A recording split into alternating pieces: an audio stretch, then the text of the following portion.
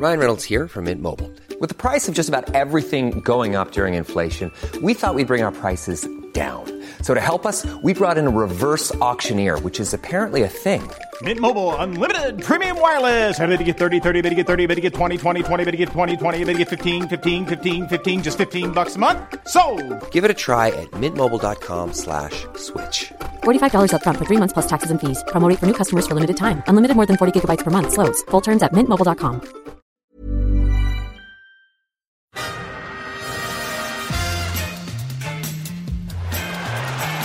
Ahí va a llegar el gol del Arsenal. Ozil marca Mesut Ozil,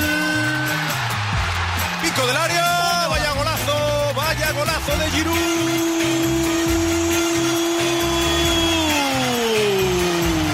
del escorpión. This is Arscast Extra. Hello there, welcome to another Arscast Extra, as always, with James from Gunnerblog. Good morning to you, or should I say, God Morgen? I think that's how they say it in Danish. Yeah, probably something like that. I must confess, I am in Denmark, in Copenhagen. I don't speak or understand a word of Danish, but it doesn't seem to be a problem. Everyone speaks English to me straight away. I must have something quintessentially English about me. Yeah, you do have that look, yeah. Right, well, there you go. I mean, it's not a good thing, but it's useful in this context. It certainly is. But yeah. Have you ever been here before? No, I haven't, but I was in Norway last year, and it was amazing. I went to, from the airport, was getting the train into Oslo city centre, and I was looking at the machine, and the lady came up to me and spoke to me in Norwegian, and I looked at her like, what? And then she just launched into absolutely perfect English, and helped me out brilliant. So no, it's I believe Copenhagen's very nice though. Very nice. It's very cool, actually. That's the word I would apply to it. It's quite sort of trendy. Maybe that's just I'm hanging around in that part of it, but it feels effortlessly cool all the time. So I'm a little bit out of place, but apart from that, it's very nice indeed. A lot of sort of sheepish, traumatised looking taxis around as well, of course, after the incident. I was going to ask if you've come across the Bentner cab, and of course, I guess you've been doing all the tourist stuff, the statue of Nicholas Bentner Park, Nicholas Bentner Fun Fair, all the Nicholas Bentner stuff that you could possibly want. That's it, yeah, I have done. Obviously, you've seen the plaque where he was born and what have you. And there are statues of him on every street corner. I don't know if you were aware of that. I didn't know that. And no, I haven't got a taxi actually yet. I've used the rather excellent metro system. I don't want to run the risk, frankly, of contamination. Right, well, fair enough. And, you know, your metro system joys are London's metro system. Metro system's pain today, of course, there's a tube strike apparently in the UK, so... So I hear. Uber make an absolute killing over there.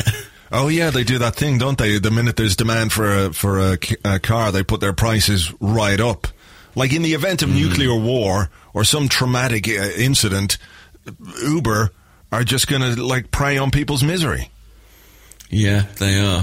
Like the corporate giants they are, but there you go. But yeah, I tell you what, the tube here, very trusting. There's no barriers or anything.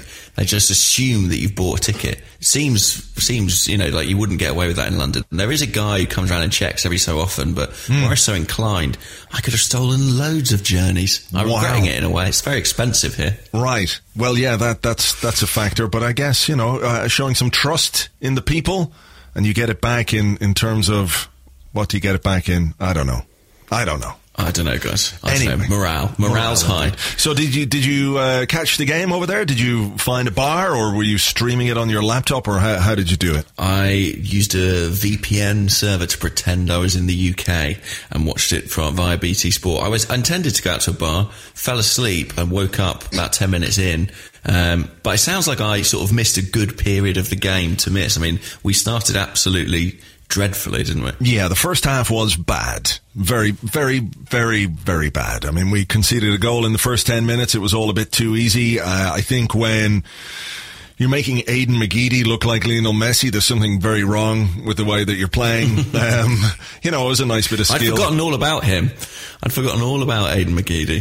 And then there he was. There he cropped up, and we made him look a considerably better player than he ever has, really. Yeah, I mean, there was a little bit of good fortune, I think, to the goal, in the sense that it rebounded off a couple of Arsenal players, took a couple of rebounds in the box and just landed at the feet of the guy. But generally speaking, in that first half, we were absolutely terrible. I mean, there's no two ways about it. There's no dressing it up. There's no excusing it. There's no trying to rationalize it in any way. We were just fucking terrible defensively, really badly. Mustafi was particularly bad. I think Ainsley Maitland-Niles, he struggled a little bit, but because he's a young guy who's only playing like his second game at right back, Gabriel found wanting for the first goal as well, trying to play an offside that he probably shouldn't have played. And had Preston been in any way efficient in front of goal, we would have had a much bigger mountain to climb than we did. In the end, it wasn't necessarily a mountain. It was sort of a small hill, I guess you would say. A hillock, yes. Is that a really stupid hill? I think so, yeah, I think so. But yeah, it could have been so much worse. I mean, you think of there was a header, I think, that Mustafi kind of deflected away.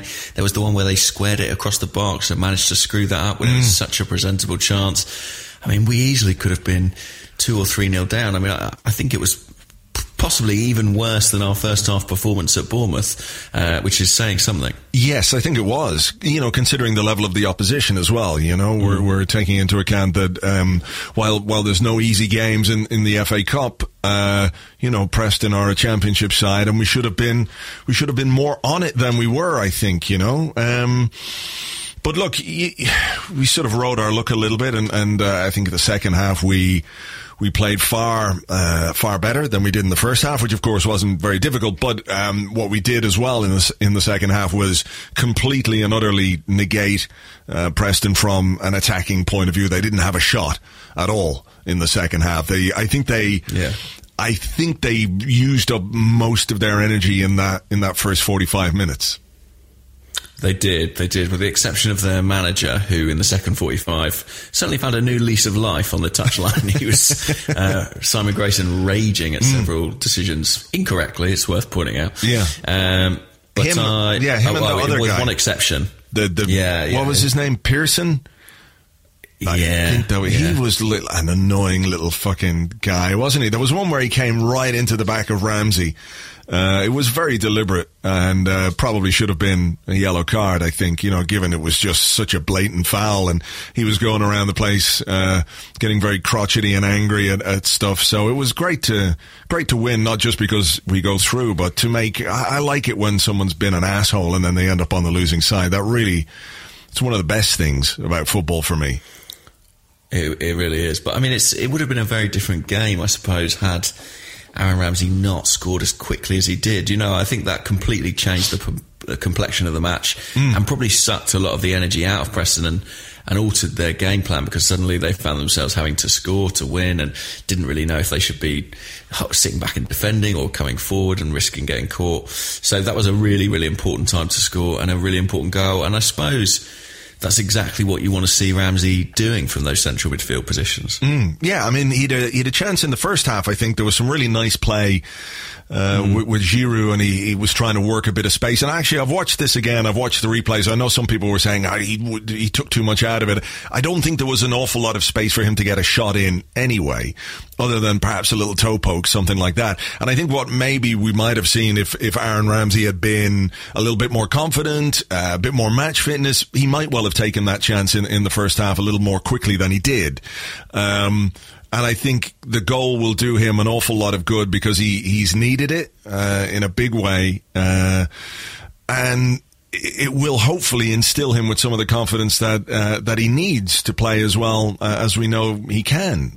I think there's no doubt his form has been particularly poor, not necessarily, but indifferent, I guess you would say, for quite a while. But I do think that he becomes a lightning rod for criticism in the way that other players have in the past, that even when he hasn't played that badly, people seem to think that he's been absolutely dreadful. And I didn't think he was great in the first half, but then neither was any player in the first half for Arsenal. I thought he was a lot better for us in the second half, and along with Xhaka, they seem to find themselves on the right wavelength after a difficult first 45 minutes. Yeah, I think they did. It was interesting to see them together. You know, we've talked about it as a potential partnership, and I thought in the second half they were much better, but with Preston sitting so deep, you know, Ramsey had more license to push on, and I'm not how accurate of, you know, most Premier League games, for example. But it was a great finish and a really nice assist as well from Alex Iwobi, who I thought in a dreadful first half had probably been the one bright spot and did very, very well to hold on to the ball in the penalty area and then lay it off for Ramsey for the first goal. I thought Iwobi was quite good. I thought Lucas Perez was good as well. There was not much actually came off, but there was at least some... What's the word I'm looking for? Some decisiveness in the way that he was playing, and he was trying to make things happen. You know, I do think he suffers a little bit on the right-hand side. I can understand the reason for it. He obviously played Oxlade-Chamberlain on the left and Lucas on the right-hand side. I do worry that makes us a little bit narrow sometimes, you know. You think back to when we had Pires and when we had Freddie Ljungberg. So Freddie, of course, is a right-footed player playing on the right, and Pires a right-footed player playing on the left. At least you have a little bit of balance there. But with Pires, you know that he's almost always going to come back inside. The offset of that is the runs that he can make and the way that he can get into the box to try and make things happen. But overall, I thought in the first half he was quite good, and I thought Iwobi was quite good. Second half, then, like you say, early goal. A great strike as well from Ramsey, and then after that we pretty much bossed that second half. We did, yeah. I don't know if it's fair to say that we probably didn't create loads of clear-cut opportunities. I mean, I can't think of many that had me sort of head in hands, we should have scored that one despite our domination. So it was a question of patience, really. I mean, Lucas Perez, you mentioned there, I thought was quite busy throughout the whole game trying to make things happen, but it was really a brilliant moment of skill that ultimately created the goal for Olivier Giroud from him. Yeah, I mean, look, Giroud had one ruled out for offside, didn't he? I think Ramsey forced a good save from the keeper. Mustafi forced a good save from the keeper.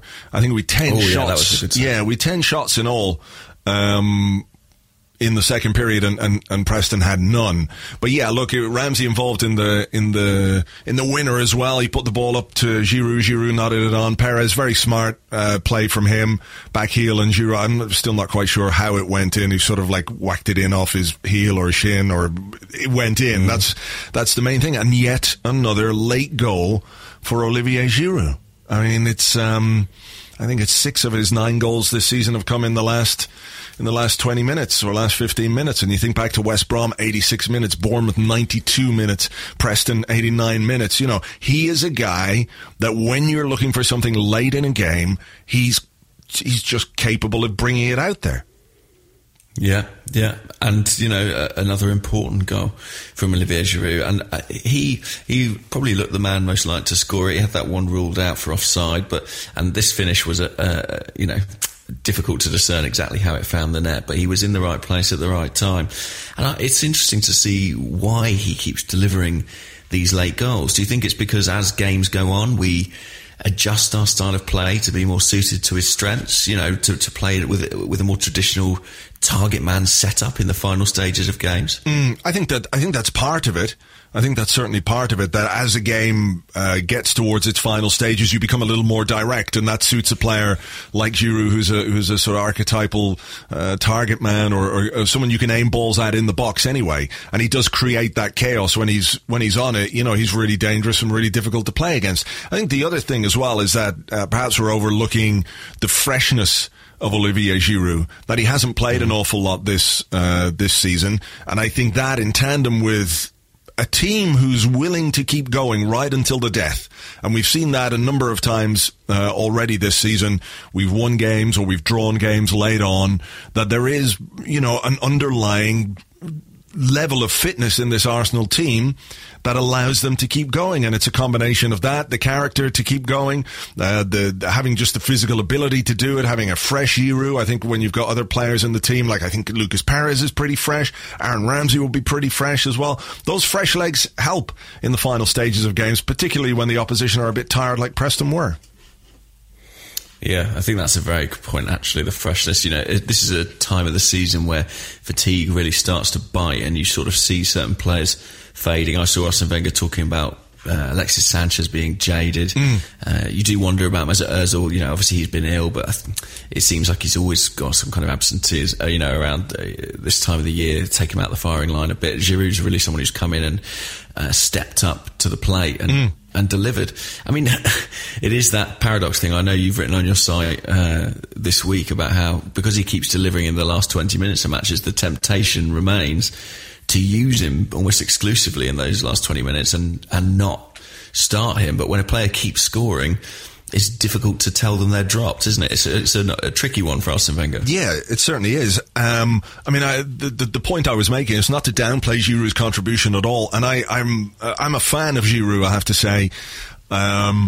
But I just think that we play our best football, or have played our best football this season, with Alexis Sanchez up front. And I love the idea of starting games like that, but having a player like Giroud to come on, if we need him, who can very obviously make an impact in the final stages of games, who can come off the bench and score. And it's not always easy.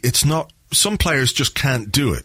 Some players find it very difficult to get into the rhythm of a game coming on from the bench.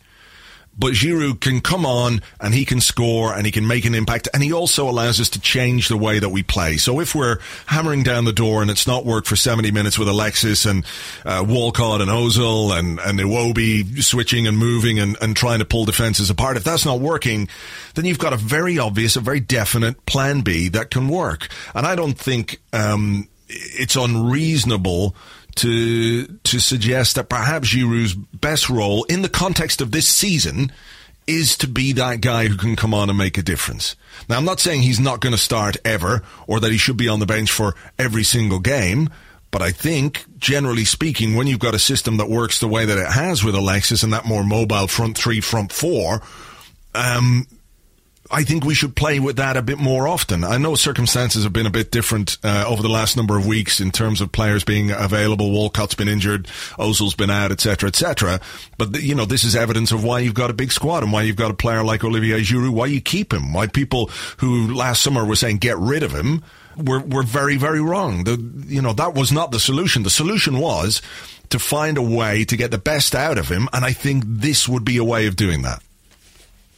Yeah, I mean, I have to say I completely agree with you. I think he's made a brilliant contribution this year, but I do think in that period where Alexis was playing up top through the middle, we were at our most dangerous, and it is so useful to have that variation and somebody who can come off the bench and change a game in that manner. So I wonder if I think Theo Walcott's probably quite integral to it all. I think that, he's been very, very effective on that right side this season, and when he comes back and is available to Arsene Wenger, I think that's when we'll see Alexis return to the centre. But it'll be interesting to see how Lucas Perez fits into the picture as well, because whenever he's been called upon, he's been fantastic. I saw a thing, I think it was Opta Joe tweeting the minutes per goals record of every forward in top flight football across all competitions in England, and I think Olivier Giroud's number 1 and Lucas Perez is number 2. Yeah, well, I mean, I think you can draw your own conclusions from that. I mean, some of it will have to do with how little football they played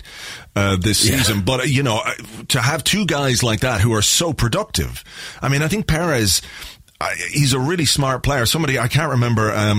Last night, I think someone on Twitter was saying to me, isn't it interesting the way Arsene Wenger sort of pronounces his name as Pires, which is quite funny. He's probably longing for the days of Bobby, as we all do. But, he's 6 goals and 5 assists in 12 appearances.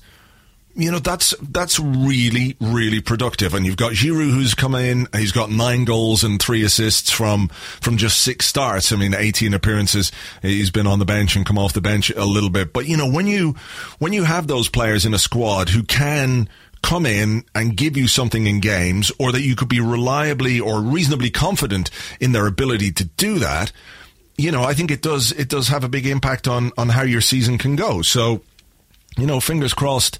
Obviously, things are a little bit difficult at the moment, but you'd have maybe a bit more confidence in this team's ability to win games than in previous seasons, simply because of the number of players who are getting goals.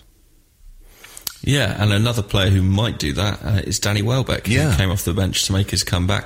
Great to see him return. I mean, it's quite an odd situation, isn't it? He's not played, as far as I'm aware, he's not played any games with the under-23s or youth sides. He's been plunged straight in with the first team. So I think it'll be a very slow process for him. I don't think he'll be starting much anytime soon particularly, but terrific to have him back in the squad. Yeah, it was good to see him get on, wasn't it? After so long out, Arsene Wenger was talking about how difficult it was for him and how he missed the European Championships, of course, and he was only back came back last February and then was gone again in April. So it's been, I think, a fairly traumatic time for Danny Welbeck in terms of his own career. 2 big injuries, 2 big knee injuries as well, have got to leave you full of disappointment that you're not playing, but also self-doubt. And I think he's going to be eased back in. I don't think there's going to be any temptation to start playing him from the start anytime soon. I think he needs to slowly build his fitness, build his physical confidence, etc., etc. But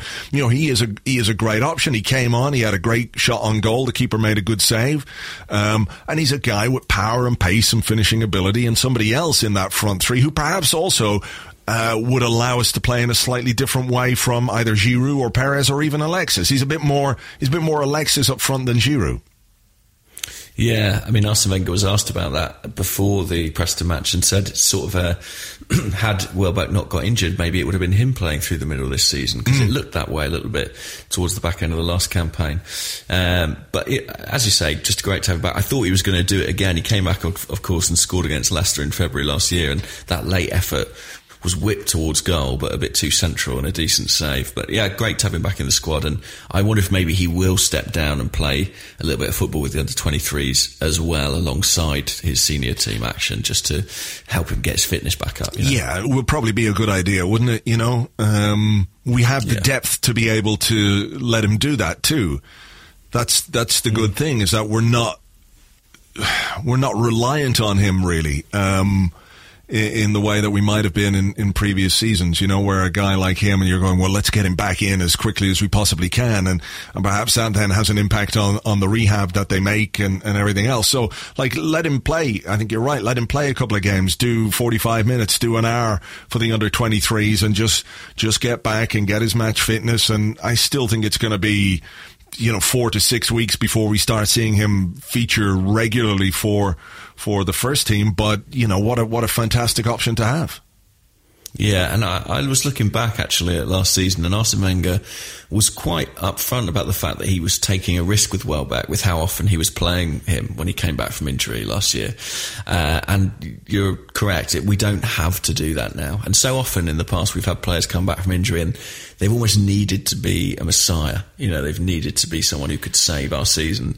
And with the depth we have up front right now, that's not what we need from Welbeck, and hopefully that will stand him in better stead. Yeah, so into the fourth round of the FA Cup. It is the 21st third round victory for Arsene Wenger. He's never lost in the third round of the FA Cup. I was doing a little bit of digging into this, a little bit of research on the third round record, and I was looking at the year 2000, and in January we lost to Leicester in the FA Cup, and I was thinking, has everybody overlooked this? What's going on here? Everybody seems to have overlooked the fact that we lost to Leicester. And the third round of the FA Cup in the 99-2000 season was played in mid-December, which is bizarre to think about. I don't remember that happening at all, but apparently it was to do with fixture congestion and replays and all those kind of things. But I was looking at the third round record, and you think about some of the teams that we had down the years and the players that we had. I'm looking at 1998, for example. The third round of the FA Cup, we drew 0-0 with Port Vale, and then went to Port Vale and drew 1-1. And won the game 4-3 on penalties. We won, what year was it? In 2001, when we reached the final that year. Remember when Stefan Onshaw was the goalkeeper for Liverpool, and Michael Owen? I do, Michael Owen and all that, yeah. We beat Carlisle 1-0 away from home. 2003, 2-0 win over Oxford United. The third round of the FA Cup is not always easy, and I think one of the things that I guess I find a little bit difficult at the moment is, as bad and all as we played in the first half, and I'm not trying to make any excuses for it. It was really terrible. I do wonder if more and more there's less understanding or less acceptance of anything that isn't 100% perfect. You know, because of the world that we live in and because everything is analysed to the nth degree, we tend to think that this is really dreadful, terrible, terrible things. And, you know, we've seen teams, not much better, but better teams than this Arsenal team, you know, have disappointing days and disappointing results and disappointing performances. But I guess with the blanket of success that surrounds those teams, we tend to forget those as well. Yeah. I think it's, as fans, you know, our expectation is that we win. And if we win and play really well, we're satisfied. And anything less, we're unhappy about that. Yeah, you know, it does seem like we demand an awful lot at times. I don't think it's just Arsenal fans. I think it's the way that football has gone. You know, we've spoken before maybe about the short-termism of opinion, about how a guy is the, you know, cock of the walk one week and then useless the next. It seems to drive the stories about football though these days. You know, the negative side of things, or the lack of, not understanding, but just the arbitrary nature of sport itself. That, you know, football is unpredictable. As much as we would like it to be 100% predictable, Arsenal will go out and play brilliantly every game and win every game, and there'll be nothing wrong with any of the players or nothing wrong with, you know, the way that we play or how we perform. You know, it just doesn't work like that. Sometimes your victories are lucky victories, even with a brilliant team. Or sometimes you have to work hard or come back from behind. You know, so I think there's obviously room for criticism when we don't play well, but I think it also has to be looked at in the wider context of football and just generally sport. Yeah, and I think it is quite a remarkable record.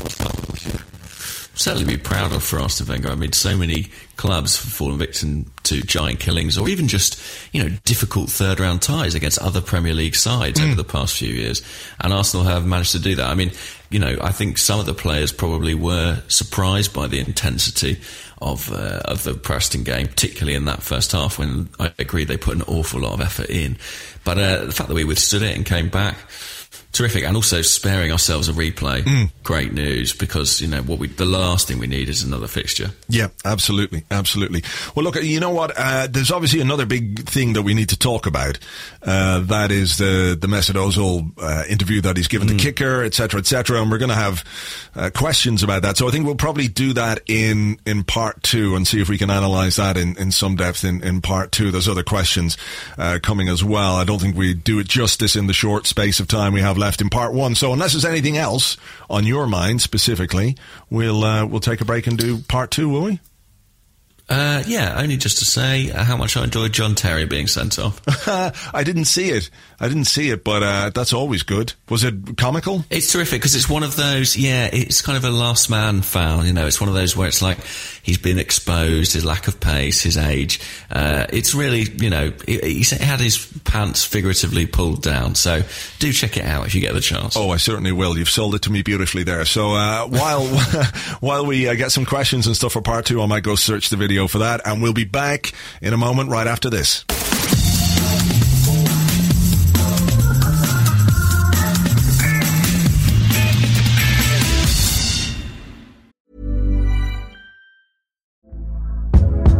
Hey there, it's Michelle Norris. I'm host of a podcast called Your Mama's Kitchen. When I travel, I'm usually looking for a way to find a taste of home when I'm not at home. And one of the things I love to do when I am at home is entertain. And Airbnb allows me to do that. When I was in California recently, I rented a house that had a great kitchen. And when we were sitting around the table, we're all thinking, we're in someone else's house. Someone could be in all of our homes as well.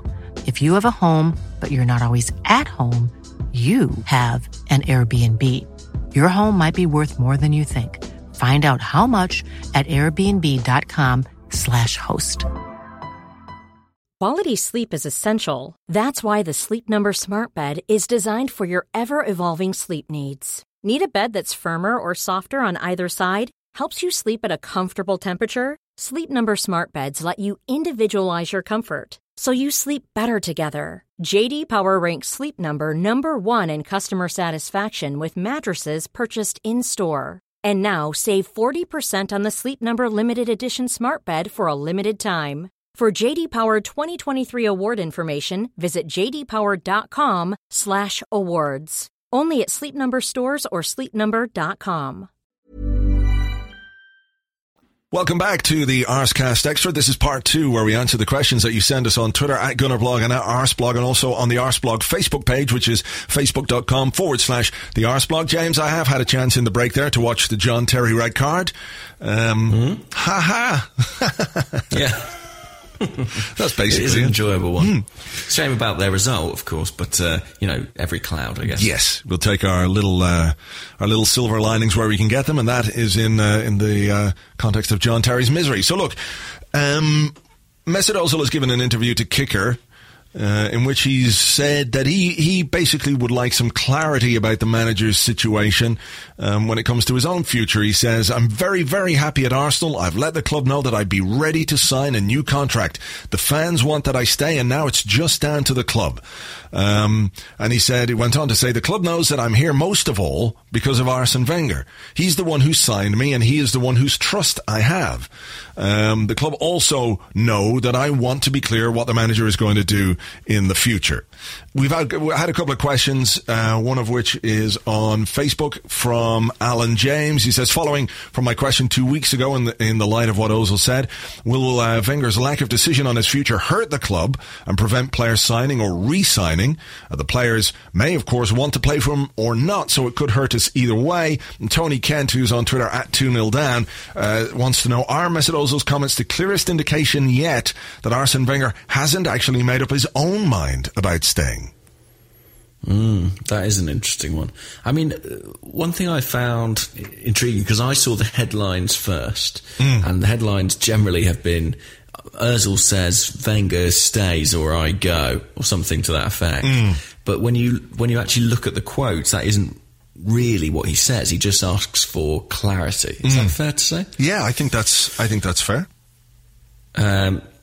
And it may be the case that, he considers Arsene Wenger's future very much linked to his own. If Arsene stays, he stays. But that's not what he's explicitly said. It's possible that they say to Ozil, well, Arsene's going, but Jogi Löw's coming in, and Ozil's happy with that. Do you know what I mean? Yeah, sure. I don't know. There are plenty of other coaches who he might be prepared to work with. I do think, to the second question, I do think this indicates that Arsene probably isn't 100% sure himself, because one suspects the first thing he would do is give an indication to Mesut Ozil and Alexis if he felt it would help them agree a new contract. I think that they would be the most likely to know Arsene Wenger's plans. So if Mesut Ozil doesn't know, probably nobody knows.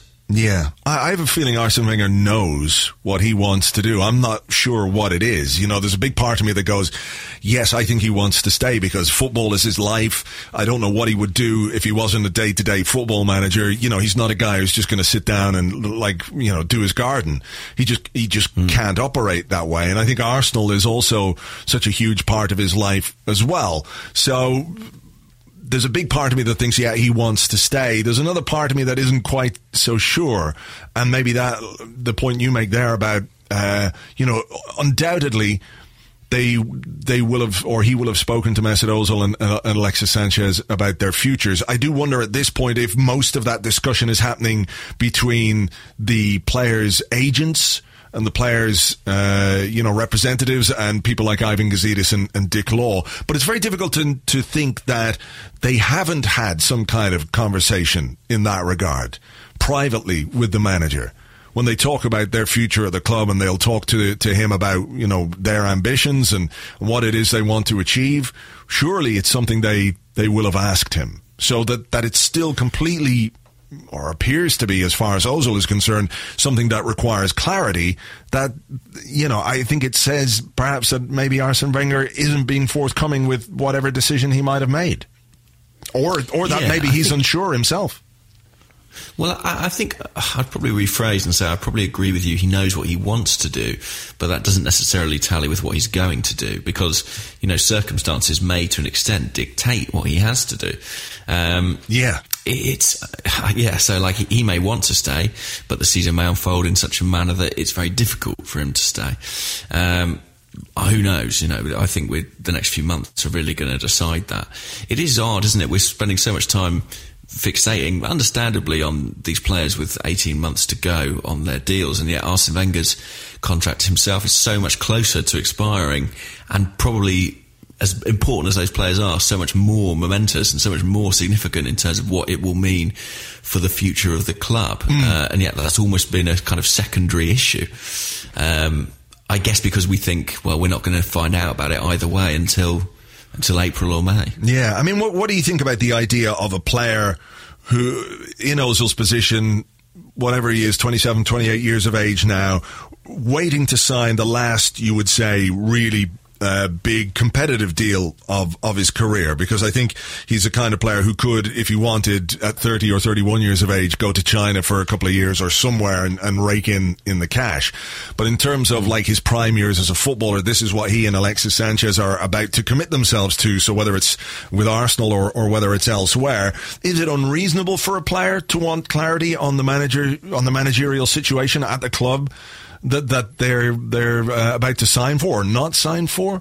Should they just like get on with it? Is that the way it should be, or is that just missing the human element of it?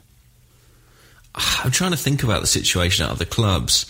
I mean, the problem is if you signed for, I don't know, say Manchester United in the last 3-4 years, you might have been assured about who was the manager at the time, but by the next season they were gone. The turnover's been so high, and the same would be true at Chelsea, say. Yeah. So it's like, a lot of clubs, even if they can tell you who the manager is and how long their contract is, there's no guarantee they're going to be there. I think Arsenal's probably a bit of a unique proposition in that respect because they're so associated with Arsene Wenger. Yeah. And I think because whoever comes after Arsene Wenger is going to have such a mammoth job, it's like, would you sign for Sir Alex Ferguson if you knew it was his last season at Manchester United? Well, look at what he did to Robin Van Persie. He signed him and didn't tell him. He didn't tell Van Persie. Van Persie was gutted when Ferguson left. And we can take some pleasure in that. But yeah, I mean, that's the thing. I think you're right. If you're at a club like Barcelona or even Real Madrid, a club where there is a high turnover of managers, where maybe the manager isn't quite as embedded into the fabric of the club as Arsene Wenger is. They're coaches. But Wenger is like one of the last of the old school managers who manages the club. And I know he's sort of delegated parts of it now, but, he really does have such a huge influence over every aspect of the club that I think it does make it slightly different. Because it's going to be, whatever happens with Arsene Wenger, when he goes, the change is going to be pretty seismic, I think. Because we've spoken about it before, you've got to put in the structures to help support a new coach or a new manager. It's going to be an entirely new way of operating, unless you're going to bring in a guy who you think can do everything that Arsene Wenger does at this moment in time. And I don't know that guy is out there. Or even if there's somebody with the potential to do that, I'm not sure that the modern coaches, the new modern coaches, are interested in doing what Arsene Wenger does. They don't want to be as involved in every single thing. So I think it's going to be a huge thing as and when it happens. So I don't really see that there's any. I don't have any problem with Ozil looking for some clarity in that regard. Yeah, I guess as we're sort of saying, it doesn't really matter. If you're at a club that has a record of sustained success in spite of managerial turnover, then I guess the assurances aren't as important. But at a club in a precarious position like Arsenal's, where they could be about to go off the edge of a cliff, frankly, we don't know what that change will bring. It matters all the more. So I think he's entitled to look for it and to ask for it and to arguably to wait for it. I'm just not sure. I'm not sure he's going to get it, really. I mean, I think if Arsene Wenger's not telling Ozil now, if he's not being completely frank with the club hierarchy, which of course we're not privy to, but it does seem there's genuine doubt over his intentions, then I think, Ozil's like the rest of us. He's in the dark and he's going to be waiting for a while yet. So it's a really tricky one. It's a really tricky one. I mean, do you think he's being honest, Ozil, in that interview? Do you think that it is such a big factor to him? I would guess so. Or is it a convenient thing? Well, look, I think that you also have to look at this in the context of a player who is in negotiations with a club for a new contract, and everything that's put out into the public domain, I think is part of the process and part of the negotiation and the brinksmanship and everything else. But, he doesn't strike me as a particularly duplicitous kind of guy. I think he's just being honest about what he thinks, and obviously if he's got a strong connection to Arsene Wenger, knowing whether or not Arsene Wenger is going to be his manager if he signs for another 3 or 4 years with Arsenal is a factor for him. Whether people like it or not, it is.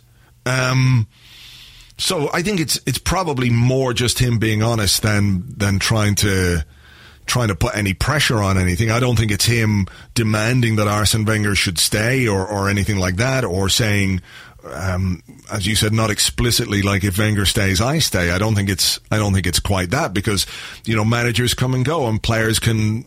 It might be a little unsettling for them, but it's not the end of the world, and it's something that players have to deal with time and time again throughout their careers, that they're going to have to play under a different manager.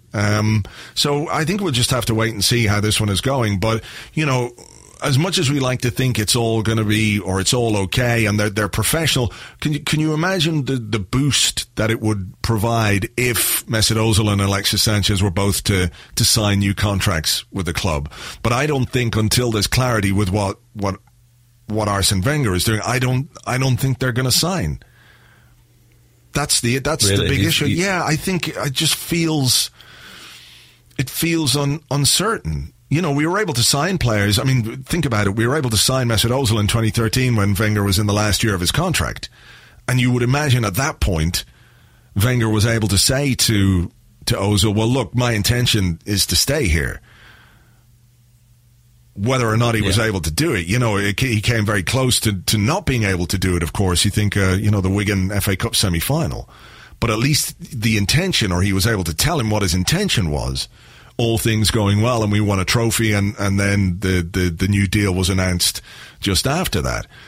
But here we are again, where perhaps success is dependent, or his future is dependent on success this season. But whether or not he's given them any indication of what his intentions are, that's the thing. So I think it's quite complicated, and I don't know. I don't know what the solution is, other than like Wenger signing a new deal and the two players then rowing in behind him. What have you made of the sort of fallout of this online? The discourse about, well, I know you mentioned it in your blog this morning, but I have seen people saying, well, if that's what Ozil says, then we might as well sell him because we don't want Arsene to stay on and things like that. I mean, that seems to me to be an odd conclusion to draw from this particular turn of events. Well, look, 3 or 4 weeks ago, if you'd asked anybody, should Arsenal keep Mesut Ozil, I think 99% of people would say yes. And he's had a difficult week.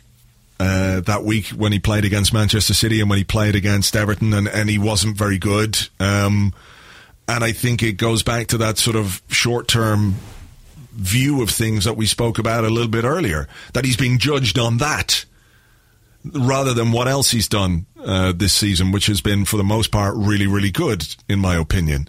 I just think that when you've got a player as good as Mesut Ozil, that he's a rare talent.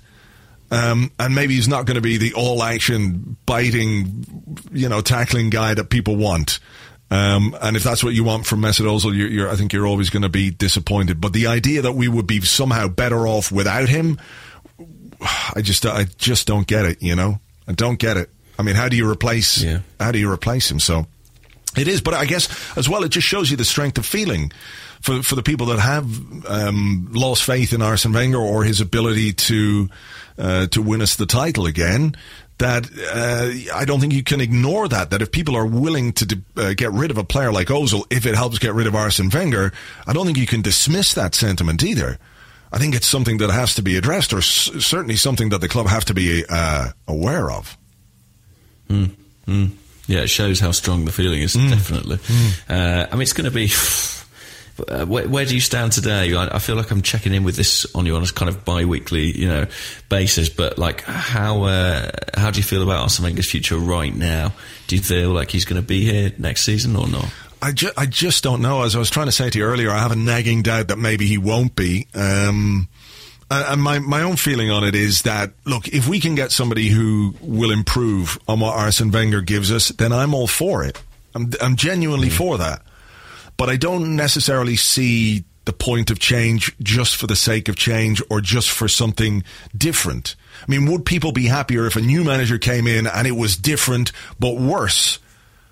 I mean, I think a lot of it just stems from familiarity, which I understand. I do understand that. But when it comes right down to it, you could make a change which isn't for the benefit of the football club. And I think any change of this magnitude has to be made because you feel like it's going to make things better or improve you.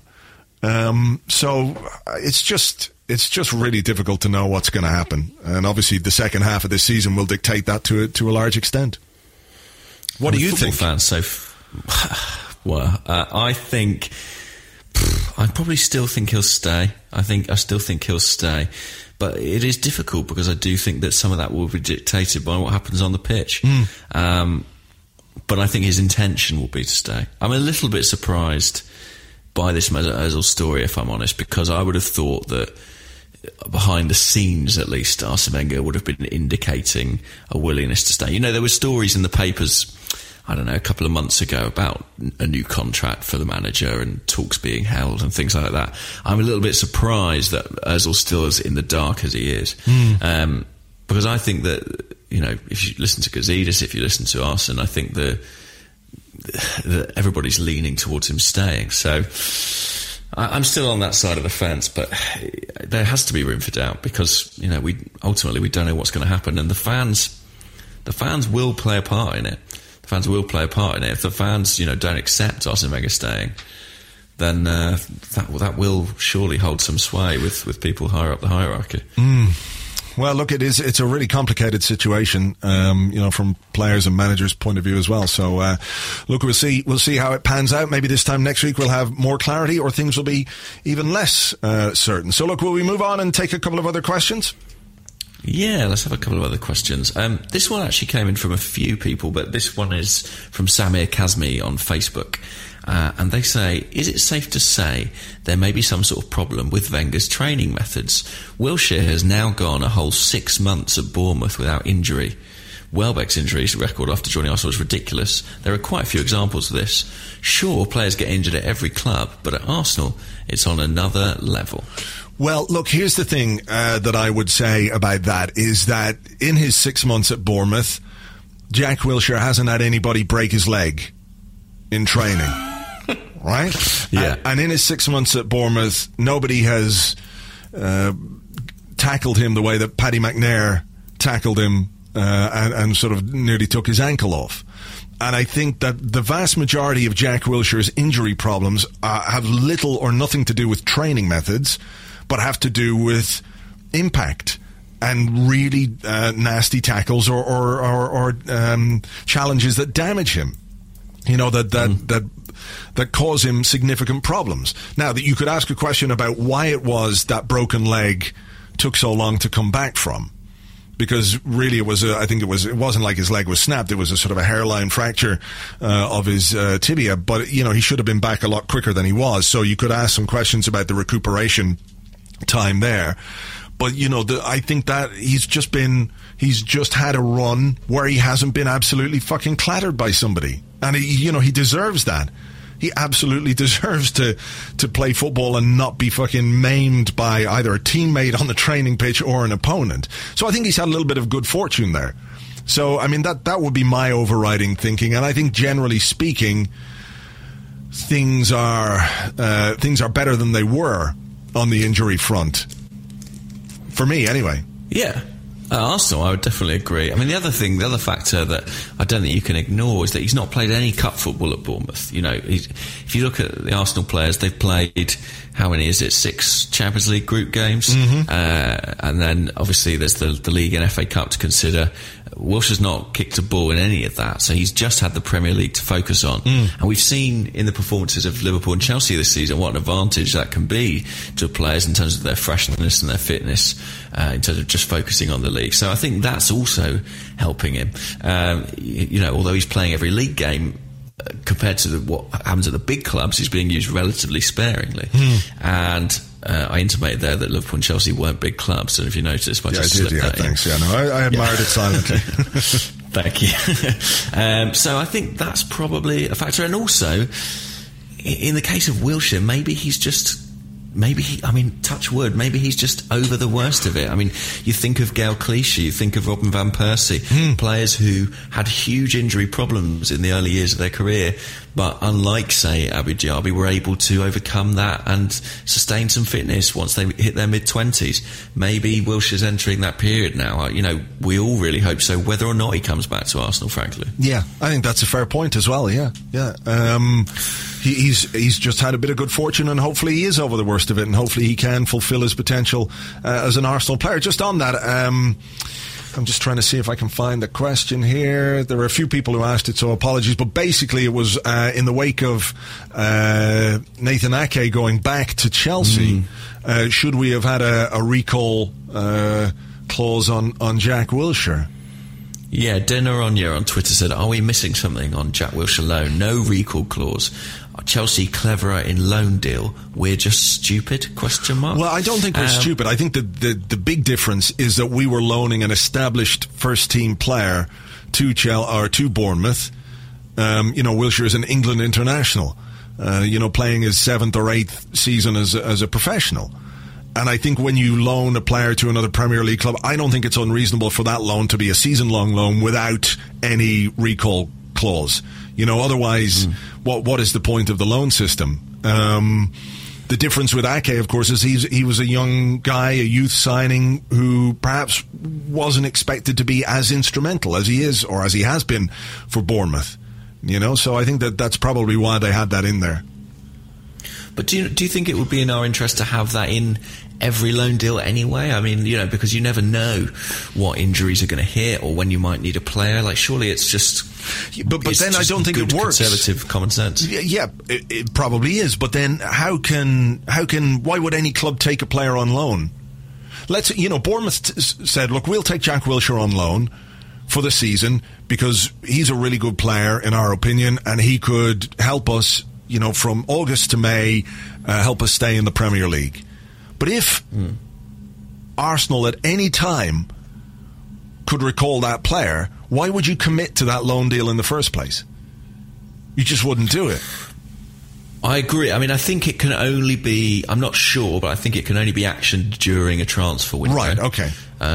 So I think that, you know, it's kind of like you would write in a break option at a certain point. I mean, Bournemouth took Ake on that basis, and you're right, maybe it's because, you know, he wasn't as established, they weren't investing quite as much money in terms of covering his salary or what have you. Yeah. I just think I've seen Arsene Wenger talk about this in the past, and he almost talks about loan deals in an ethical sense. You know, I think he's got his own issues with the loan market, and he feels like if a player goes to a club for a season, that should be that. You shouldn't be able to alter it. That should be the deal. He's never, to my knowledge, I don't know, he recalled Coquelin, didn't he, from Charlton? But again, that was a short-term loan. That was like a 1 month or 2 month loan, yeah. Yeah. I don't know. I mean, look, I'm not even convinced that if Arsene Wenger could Jack Wilshere that he necessarily would. You know, he's a stubborn man, and he, you know, if he made a decision that he felt he could do without him this season, I can envisage him staying by it. It's the same reason he probably won't go out and invest in a midfielder in the market this window. He thinks he's got the players coming back. He doesn't want to block their development. Why bring Wilshere back for 3 weeks when he could have another 5 months playing regularly at Bournemouth? But I think, yeah, I don't know. If I said to you, you can recall Wilshere tomorrow, would you do it? Yeah. Yeah, I mean, I would, yeah, for sure, yeah. Because, we've only got two central midfield players, two fit central midfield players. And I think, Wilshere's a player of real potential. But I understand why the rules are, or understand why when you loan a player to another Premier League club that they want guarantees that they've got that player for the entire season. So it's a difficult one. You either just... It's basically up to the loaning club, It's like you have to negotiate that into the deal, don't you? And it probably, I imagine for a lot of people, it's a sticking point. They say, okay, we'll take this player, we'll pay his wages, we'll use him in our squad, but we don't want a recall clause in there. I'm sure people must insist on that because it would be bloody annoying to spend, as Bournemouth have done, months rehabbing a player to lose him as soon as he's regularly fit. All right, here's one from Magnus Holmberg at Magnus_Holmberg, and you touched on it in the first part of the show when you talked about the players perhaps being a little bit surprised by the intensity of Preston, and he said, why do they continue to get surprised by other teams' commitment and desire? Why? Two Y's in there. Just to make the point. Two Y's. I don't know I don't want to answer a question with a question, but Nabeed Ahmed on Facebook said, why have Arsenal started so poorly in the last few games? Is it because of fixture pile-up? And the reason I refer to that is because, is it surprise or is it just not playing well from the outset? It's it's difficult to discern, isn't it, which of those it is. I don't know why we're coming out of the blocks quite so poorly. I think... I don't know, actually. I was going to try and make something up then, but it's very difficult to know because, at least in the case of Preston, you could understand players who are less familiar with English football, new boys like Mustafi and Xhaka, maybe they didn't anticipate it being quite as competitive as it was. But there's plenty of other players who've got lots of experience there and who've competed in those kinds of games before, so it doesn't add up. I don't know why they're starting poorly, but it's giving us hillocks to climb all over the place. All right, let me put it to you like this. Afterwards, I think they were asked, were you surprised by Preston? And Olivier Giroud said, surprised? Yeah, I don't know. They put a lot of intensity, blah, blah, blah. Aaron Ramsey said, I played in the Championship and I know how difficult the teams are to play against. They took us by surprise with their level of commitment and effort. We didn't match that. So on the one hand, he's saying, I know what this league is all about. I know what teams in this league are all about. And then they took us by surprise. How does that work?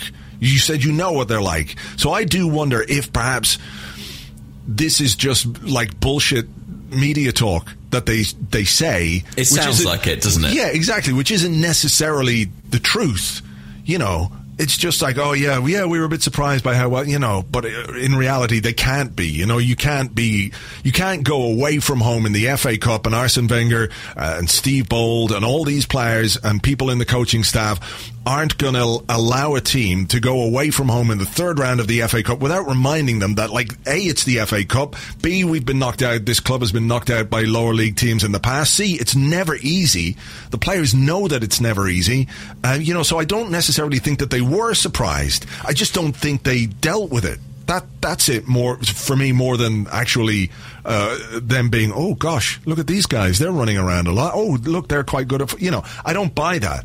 I don't buy that they're surprised by the intensity or the commitment of a lower league team who've got nothing to lose, who are the underdogs in a cup competition. I just don't think that's credible. So I think basically they're talking out of their holes in a post-match interview, just saying whatever the fuck comes into their head. Exactly. When you illustrated that with Aaron Ramsey saying one thing than the other, I was like, it's almost as if some footballers aren't the most eloquent people, or don't choose their words particularly carefully. Yeah. I think that I'd be more inclined to say I was surprised than that I was shit too. I'd be like, it's easier to go, I was really surprised by the intensity then. Well, I couldn't kick the ball in the direction that I wanted for the first 20 minutes because I was playing shit. No one says that. So I think... I think that's kind of nonsense, the whole surprise thing. Why they're starting poorly, though, like why they started so poorly against Bournemouth and so poorly against Preston, that is more difficult to answer. I think a lot of credit does have to go to the opposition. I think inevitably, as football fans, we we look at our own team, and I think sometimes you've got to take your hat off to an opposition who do something well. I think, particularly in the case of Bournemouth, like I thought they did a very good job on us for most of that game. As they did at the Emirates Stadium, to be fair. They looked dangerous then too, so we were warned. Is there a correlation, James, between starting poorly and finishing strongly? Are we like saving our energy? Well, you have to do one if you do the other. Well, of course, yeah. I mean, you'd rather score early, but I don't know. As in, like, we grow into games, maybe, in a way, and our fitness, is in some way attuned to see us dominate the latter periods of games. I don't know. Patience, maybe. I'd love to believe it was deliberate, but I'm not sure I fully do. I kind of feel like we're digging ourselves out of holes more than laying down some long-term strategy. I can't. Can you explain it? Why we're starting so poorly? No, I can't. I'm sorry to say. I think it's just fluctuations in form and the way that it happens. I think when it happens a couple of times, it then becomes something you're hyper aware of, maybe. And it's difficult to get out of that little habit or that rhythm of starting games. I mean, I think earlier in the season we were starting games quite well. There was a lot more intensity from the off. So I think it's just fluctuations in form and the way that the team plays. But, I would agree we've got to find a solution for it, because at some point the hillocks are going to become, more than hillocks. They're going to become small mountains. And we won't be able to get over them in the second half of games. So it is something that needs to be addressed. It is indeed. Speaking of things that need to be addressed, let's have a look at this question from Viv the Quick, who's at Victorious81 on Twitter. And he says, if Bellerin ain't fit for Swansea, which he's got a chance of being, it sounds like it's just a knock, but if he ain't, who should play right back? Gabriel, Jenko, or Ainsley Maitland-Niles? It's an area where there's some doubt, isn't it, really?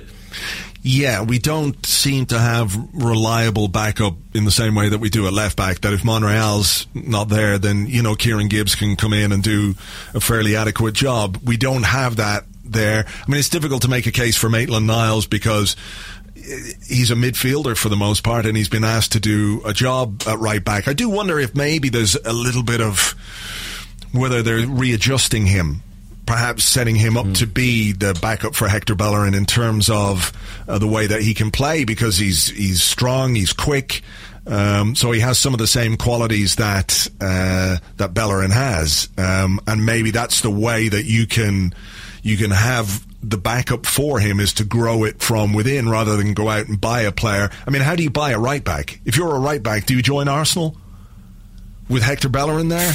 I mean, you don't, do you? Because you're never going to play. Or you're going to play a fairly insignificant role. You're not going to be a first-team regular.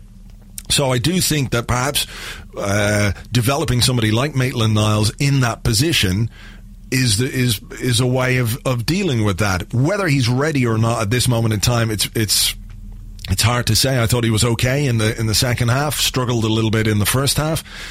I wonder if he would be found wanting a great deal more against Premier League opposition as well. So it's very difficult to know. He could play Gabriel there. I'm not that convinced by Gabriel at right back, even though he's done okay. Maybe that might be the best option, though, given we're away from home. He could play Mustafi in there. I have a question about him now in a minute, actually. So, I mean, what would you do? I think I'd go Gabriel. Not entirely comfortably, but Swansea have got a few players with a decent aerial threat as well. Llorente's good in the air, and I wonder if having another tall player in that back four might be of assistance. I mean, hopefully Bellerin's fit. It doesn't sound like a serious problem, does it? Yeah, but you know. It's Arsenal. Yes. Well, listen, let's deal with Mustafi then, see how he fits into the picture. What's your question? The question is, hang on, I had it there and now it's gone, so just... it's sort of tongue-in-cheek a little bit. Stephen Killick at Steve Kills says, has Mustafi always been shite, or has he suddenly developed shiteness? Because he's struggled a little bit since he's come back. He has been really bad, hasn't he? Like, shockingly so. It's alarming, really. I mean, I don't know. Is it rustiness? I mean, that's the most obvious conclusion. Or, was he much better alongside Laurent Koscielny? Was the fact that Koscielny wasn't there at the weekend a factor? I don't think you become a bad player overnight. So I'm hoping it's just, I don't know. It's almost like the mistakes he made against Preston were incremental. It was like once he misplaced one pass, his confidence took a hit, and then suddenly every pass was going awry. But it's sort of so bad and such a sharp decline that I'm almost not that worried. Do you know what I mean? I'm sort of thinking it's kind of anomalous and like a period of a week of really poor form, but I'm expecting it to turn around still. Yeah, okay. Are you less confident, or what's your opinion? I think your point about Koscielny is a really good one. I think it shows the importance of Laurent Koscielny because both Gabriel and Mustafi look a lot better when they're playing alongside Laurent Koscielny. That's the first thing I'd say. The second thing I would say is that, in my own very humble opinion, some of the impact of Mustafi was overblown. I think that... But he was in Stan Collymore Team of the Year, Andrew. Did you not see? No, I'm blocked by Stan Collymore on Twitter. I have no idea why. Well, not that I'm following him anyway. But I think that he is, he looked a decent player since his arrival from Valencia. But I was always a little bit uncomfortable with the idea that he was suddenly this defensive colossus that has come in and made us so much better. We spoke a number of times on the podcast about how even during the winning run that he was on when he came, I don't know that he's lost a game yet, has he, as an Arsenal player? I don't think so. I think that had much more to do with the collective than it did with him as an individual making a huge impact defensively, so I don't think he's anywhere near as bad as he has been in the last couple of games, but I also don't think he was quite as good as people were saying. So that's my little caveat on that one. I'm not 100% sure he's as good as people think he is. Which isn't to say he's a bad player. He's still only 24. He's going to develop, and I don't want to sound like I'm writing the guy off or anything, but I just, from my point of view, I still need to be convinced a bit further that he's as good as people say. Is he better than Gabriel?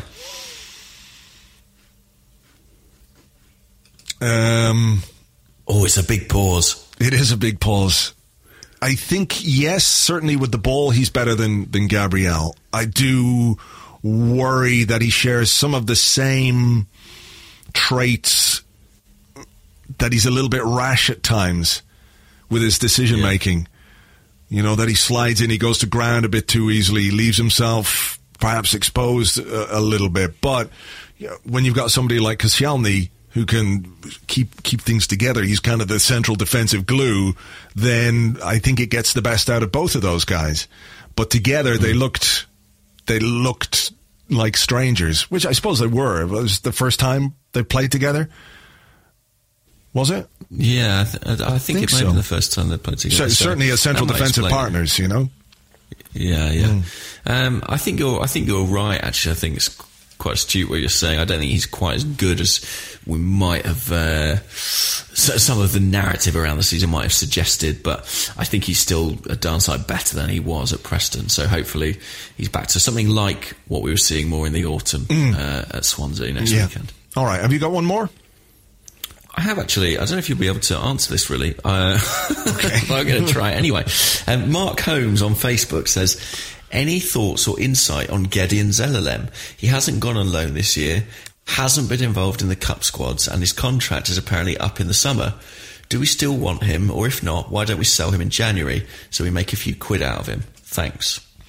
Good question. I don't know why he hasn't gone on loan this season. I do one that was a strange one, for a guy who's got all that potential. He looked like a really good player, but I do, sometimes you get these guys that come through at youth level and they look fantastic, but don't quite develop as quickly as you need or as you would like. I mean, I don't think he's anywhere close to being a first-team footballer for Arsenal. But maybe they wanted to keep him in-house and work on various things with him. He had a reasonably successful loan, didn't he, at Rangers last season?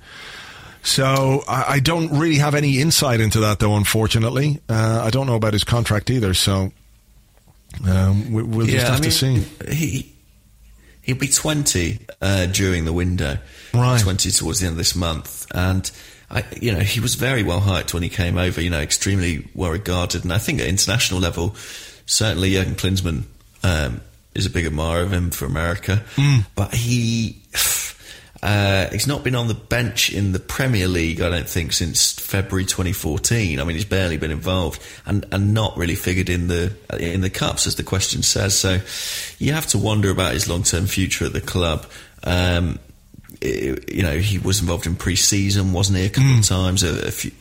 But I just think there was always talk that he hadn't developed physically as they hoped, that maybe he wasn't quite as strong as they thought. And certainly I think that was problematic for him in Scotland. He started out in the Rangers first team, but eventually lost his way slightly there.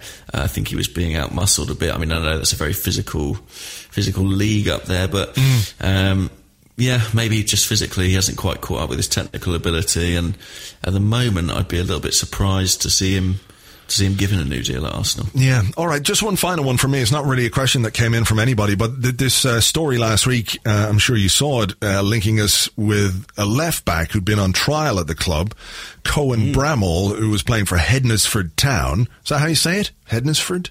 I think Hednesford or something. Anyway, Hednesford Town. Something like that.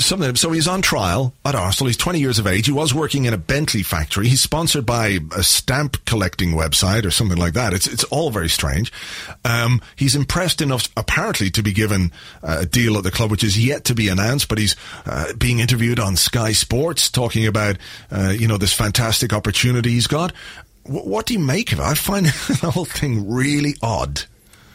It's very strange. Brian McDermott is apparently the guy who brought him to Arsenal's attention. I've done a bit of digging around this, and, earlier this season he was linked with trials at a couple of, League 2 clubs or League 1, really low down the football pyramid. He goes on trial at Arsenal, trains with the first team. Arsene Wenger apparently pulls him aside and says he likes the way he plays. And before you know it, he's earning a permanent deal at Arsenal that I think certainly is going to run for at least 18 months. I mean, extraordinary. It's a great story, certainly. Yeah. But weird as fuck, though, right? So weird. I mean, it's making Park Chu-young feel like the most considered purchase ever. But maybe he's a diamond in the rough. I mean, it does happen that players make the leap from non-league to competitive football. And Arsene Wenger does love a punt on a player, and I think apparently I read George Bird on Arsblog saying that there's a dearth of left-backs at youth level and they need someone who can come in and play that role for the under-23s. It's just mad that, the other clubs in for Bramall were so far down the leagues, and yet he's ended up with a Champions League club. I mean, the guy must be absolutely pinching himself. Yeah. I mean, look, it would be great, wouldn't it? A fantastic story. And I think Arsene Wenger spoke last year maybe about how the lower leagues are often overlooked, that there is real talent there if people are prepared to go and look for it and to find it. And Brian McDermott, former manager of Reading, former Arsenal player, of course, who has been doing some scouting for us in recent times, if he's recommended him, if he's come in, if Arsene Wenger thinks after a trial with the first team that he's got what it takes perhaps to make the step up, then brilliant. But I just found the whole side of him talking on Sky Sports News and everything else without it having been officially confirmed by Arsenal in any way, that was weird to me. But look, it'd be great if he could make it, if he can make the step up and become a first team player. That would be amazing. But you've got to have doubts. You've got to wonder. I mean, I don't know his full career history, but why he's 20, why it's taken him so long to sort of end up with a full-time professional club. Who knows? But let's keep an eye on it because, it'll certainly be an interesting one. I don't know if we'll ever see him. It'll probably be a question in a year's time about whatever happened to Cohen Bramall. He'll be the Gideon Sutherland in this particular scenario. But, a great story nonetheless, and obviously absolutely terrific for him. And we'll see, won't we? We'll see. It would be a huge ask for him to make the step up in terms of the demands that will be placed on him now. And if he can manage that and, thrive in training, then he'll have achieved a hell of a lot just in that alone. So let's see how he gets on. All right. Well, look, good luck to him. May it all go well for him. We'll leave you, James, to enjoy Copenhagen for another day or two, or? Yeah, I might even pop over to Malmo in Sweden today and get the train over the bridge. So having visited the home of Nicholas Bentner, visit the home of Zlatan Ibrahimovic, so I'm sure that'll be equally low key. Okay. Well, what I would advise you is don't get killed exactly halfway between, the two cities. Creates all sorts of logistical problems, I understand. Just a fucking nightmare in terms of whose case is in. Oh my God. Anyway, we'll watch the drama on BBC Two late at night if that does happen to you, and we will of course mourn you deeply. So enjoy the rest of your stay, and we'll catch you with an Arscast on Friday, and we'll be back next week with another Arscast Extra. Until then, bye bye.